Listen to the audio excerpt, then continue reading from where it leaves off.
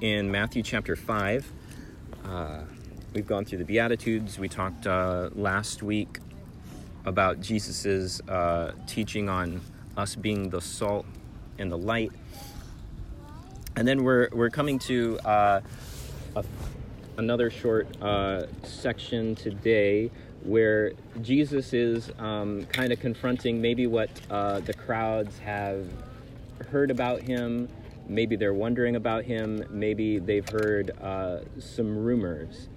So it's verse 17 through 20. And Jesus says, "Do not think that I have come to abolish the law or the prophets. I have not come to abolish them, but to fulfill them. For truly I tell you, until heaven and earth disappear, not the smallest letter, not the least stroke of a pen, will by any means disappear from the law until everything is accomplished. Therefore, anyone who sets aside one of the least of these commands and teaches others accordingly will be called least in the kingdom of heaven. But whoever practices and teaches these commands will be called great in the kingdom of heaven. For I tell you that unless your righteousness surpasses that of the Pharisees and the teachers of the law, you will certainly not enter the kingdom of heaven." So here Jesus obviously thinks that this potential accusation would be on the minds of either the listeners of this sermon, of this teaching, of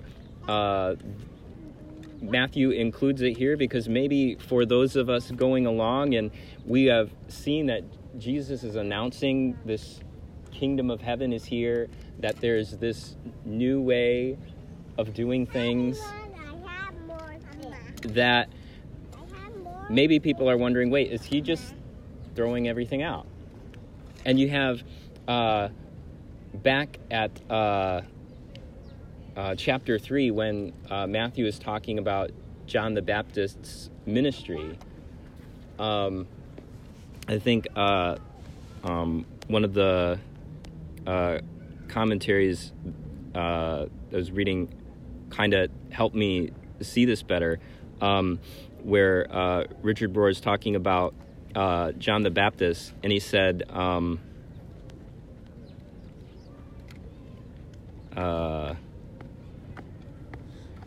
but so John the Baptist he's out in the wilderness, he's out at the Jordan River, and he's saying, hey, come out here and you can repent and you can have forgiveness and you can be right with God. You can get your heart where it's supposed to be. And he comments on this. He says, do you realize what he's saying? In Jerusalem, there was a watertight system for getting into the temple and getting your sins forgiven, for getting worthy, for declaring who's in and who's out. Now we have this joker out in the desert just saying that God is as available as water, and God can raise up children of Abraham from these very stones in Matthew 3:8. No wonder the religious establishment wanted him dead. And similarly, he says that Jesus is taking away the broker that society established. He's telling people that God is totally accessible, that God is available in reality itself, in the world of these grace relationships. The kingdom of God is in your midst. You don't need to go through the brokerage system in Jerusalem or worship the emperor in Rome. What a threat to the system. The system responded by killing him.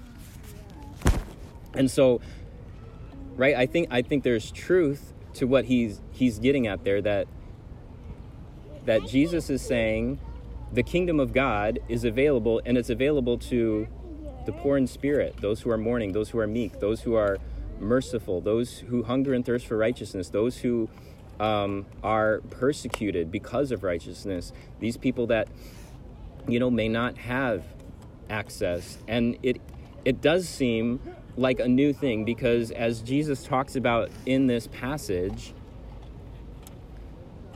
he's coming to help them understand what they've been trying to do. He's going to show them the fullness of the writings of the prophets and of Moses and all of those things that they have been attempting to follow, but it is going to show them what the fullness of it is. And the fullness of it is him, right? He says that I came to fulfill them.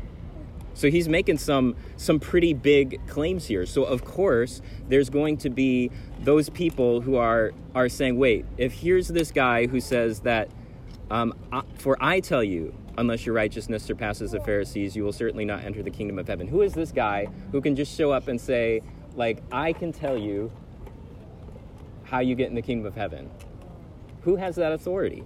Who's this person that can say, I have come to fulfill the law and the prophets?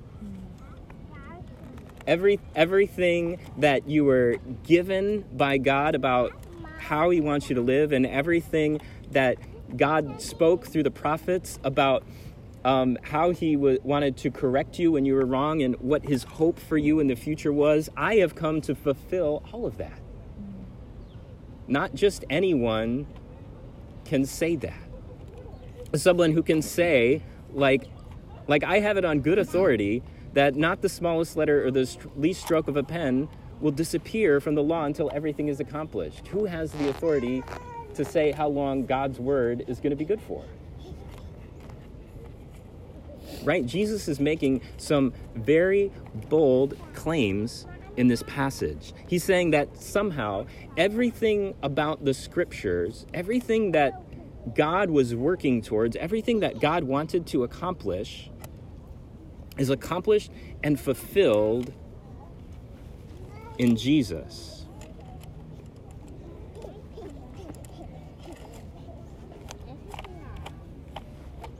Jesus is telling us here, if you want to understand your Old Testament as we now would see it, if you want to understand what's going on in the law or the prophets, I'm going to tell you how to understand it.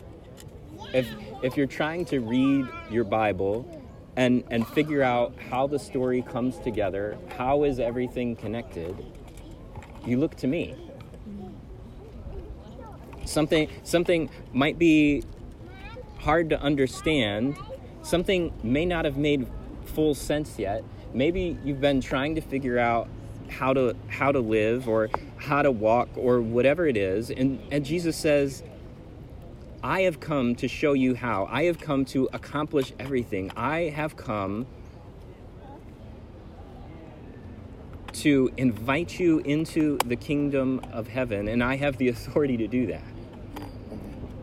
And so Scott McKnight says that our passage here is the most significant passage in the entire Bible on how to read the Bible, because Jesus tells us how. The law and the prophets aim at and are completed and fulfilled in Jesus being the Messiah. So that as we look at this passage and then we look at how Jesus teaches us through the rest of the sermon, we need to keep in mind that what Jesus is doing, right, is not saying, hey, everything that was written before this time you can throw out. But I'm going to show you how to make sense in the fullest meaning of the word of everything that's already been written. That whatever you're wondering about, it all makes sense in me. And right, the other writers of the New Testament recognize this as well, right? When we get to the end of Luke, and Jesus is speaking with the two guys on the road to Emmaus. And what does he do? He shows them through the prophets and the writings of the law that everything had to be accomplished through Jesus, right? Paul is writing in several of his letters, especially Ephesians, and talking about how it's all going to the point of everything being summed up in Christ in Ephesians 1:10, and that Jesus at the end of Ephesians 1 in verse 23 is the one who fills all in all, right? In Ephesians 4 that we have one Lord, one Father, one baptism, one faith, one Father who fills all, is over all, and in all. Everything is summed up in Jesus. And even if we stay within the Sermon on the Mount, right, Jesus talks in Matthew 7, in verse 12, at the end of the judging and asking and seeking section. And he says, "So in everything, do to others what you would have them do to you. For this sums up the law and the prophets." Jesus is saying, yeah, there's a lot of stuff that was written, and sometimes it was maybe hard to understand, or it felt hard to do. So we have this whole religious system and institution that has been built up for people to figure out, how do we do this? Okay, so we're going to have extra laws about this to make sure we don't break this law. We're going to have some other guidelines to make sure that we understand how to keep the Sabbath, and we're going to keep this and keep that. And right, those are the people, we're going to do it by the letter of the law. And Jesus said there's a different way to think about keeping all of the letter and dotting all the T's and the I's, and that's by coming to the law through me, rather than using the law to get to Jesus. And so he says, no, that's fine. This is probably happening, right? With everybody just all hanging out on the hillside. Right. So, here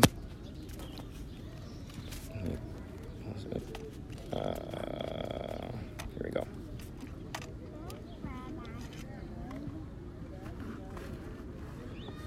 So he's getting at and saying that the way that you have been trying to understand the law, the way that you've been trying to fulfill what the prophets or the law have told you, it's not complete, and it's only complete in me. And so he says, whoever sets aside one of the least of these commands and teaches others accordingly will be called least in the kingdom of heaven.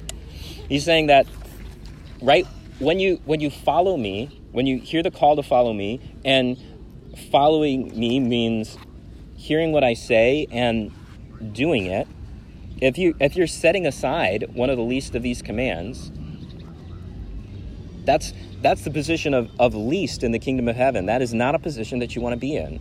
Rather, it's whoever practices and teaches these commands. Right? Some of us can fall into wanting to maybe only be teaching or only practicing. Jesus says, no, it's all encompassing.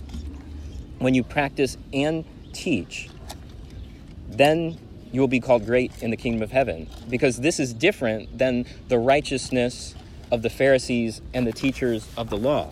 And right, if we think about even just in Matthew, Jesus talks about this issue with the Pharisees and about the Pharisees and to the Pharisees' face.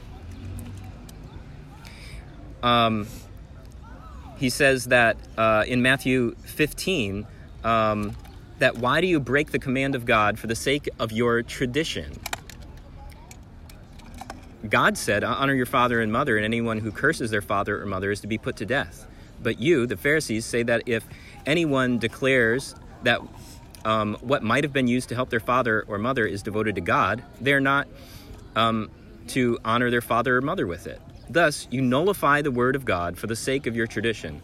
So that they were using some loophole in the law to make sure that they didn't have to use some of their possessions for taking care of their parents as they got older. He says, you hypocrites, Isaiah was right when he prophesied about you. These people honor me with their lips, but their hearts are far from me. They worship me in vain. Their teachings are merely human rules. And so Jesus is saying, what I'm doing is not giving you more human rules to follow. I'm giving you something different. It's not going to be that your lips are going to say the right thing, but your hearts aren't in it. Your hearts are going to be in it, and therefore you're going to be the type of people that fulfill the whole law, which, as I'm going to explain to you, is showing love to whoever you come in contact with. And so he even tells them later in Matthew 16 to the disciples, he says, beware of the Pharisees, the leaven of the Pharisees and Sadducees. And once the disciples don't understand the parable, he says specifically, Matthew says he explained that he meant the teaching of the Pharisees. And when Matthew has the whole section in chapter 23 about the woes to the Pharisees, he tells the people, do not do what they do, for they do not practice what they preach. They tie up heavy, cumbersome loads and put them on other people's shoulders, but they themselves are not willing to lift a finger to move them.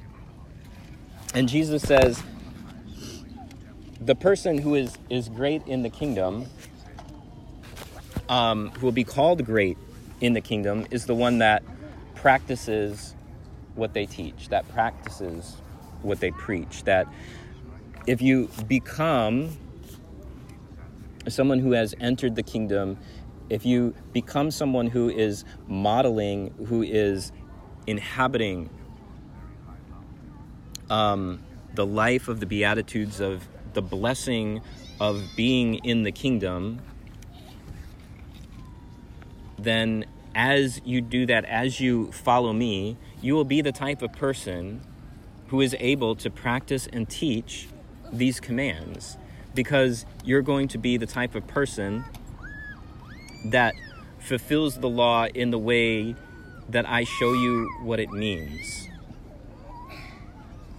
Everything is summed up. All those hopes that Jesus has referenced in the Beatitudes, about the promises from Isaiah and Jeremiah and the other prophets about the kingdom coming, of things being made right, of justice and peace and righteousness, of a true, final, and good king.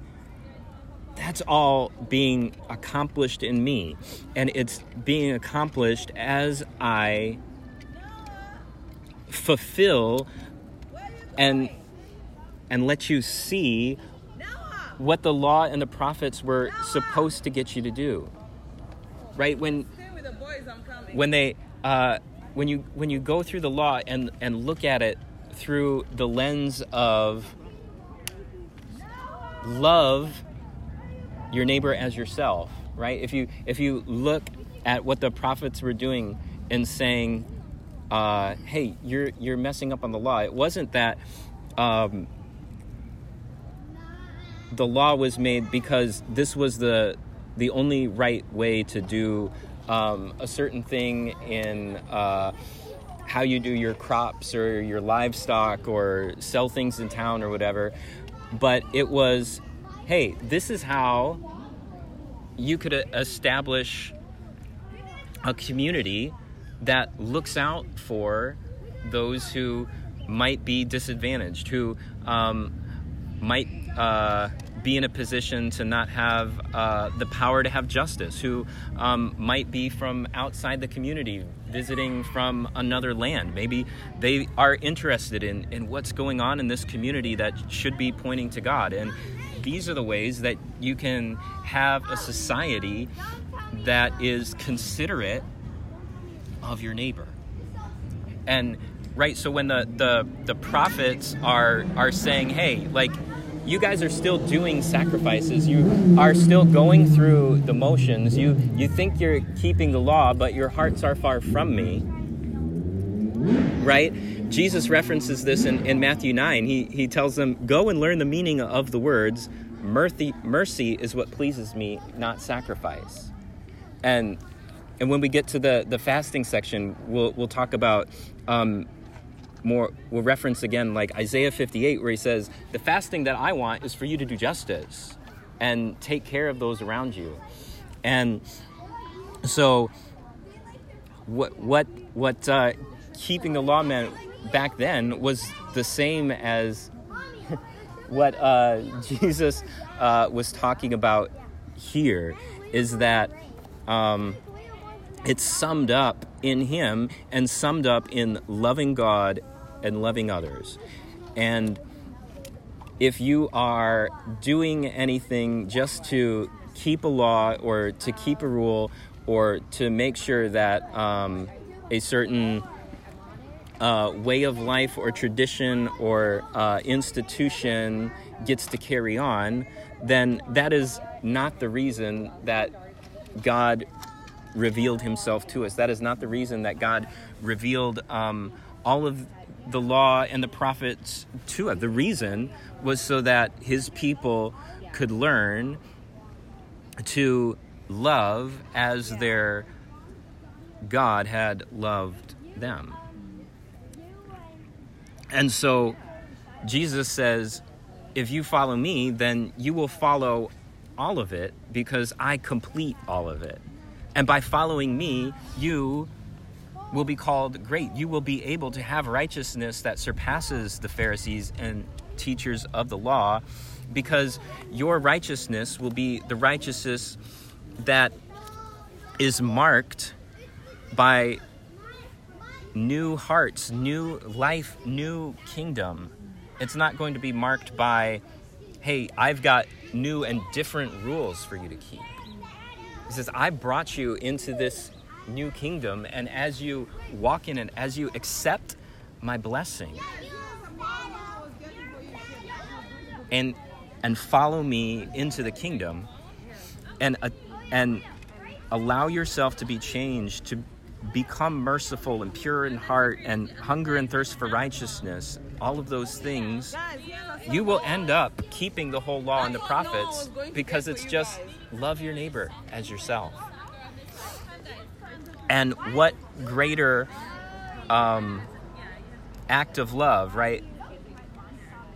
Jesus says, than a man lay down his life for his friends. This is how we know what love is. John later says in his first letter, right? That Jesus died for us. And so the fullness of everything is that Jesus accomplished all of what was needed for the conquering of death and sin and division and everything at the cross and his resurrection. And that this new way is available for us to live in. And so we are not being called to have a righteousness that surpasses the Pharisees and the teachers of the law, in that we make new, stricter laws, or we keep them even more to the smallest letter and least stroke of a pen. No, Jesus has kept them to the smallest letter and least stroke of the pen in who he is and in what he's done. And so in giving us the opportunity to have new hearts and new life, we have a righteousness that he'll go on to explain that is at the heart level. It's not just at the level that people can see, it's at the level that we can't see. And because it's at the unseen level, it's going to show at the level that everybody can see. And they're going to be like, there's something different about these people that are following Jesus. And it's because Jesus has done it and gone ahead that we have the ability to live and walk in that way.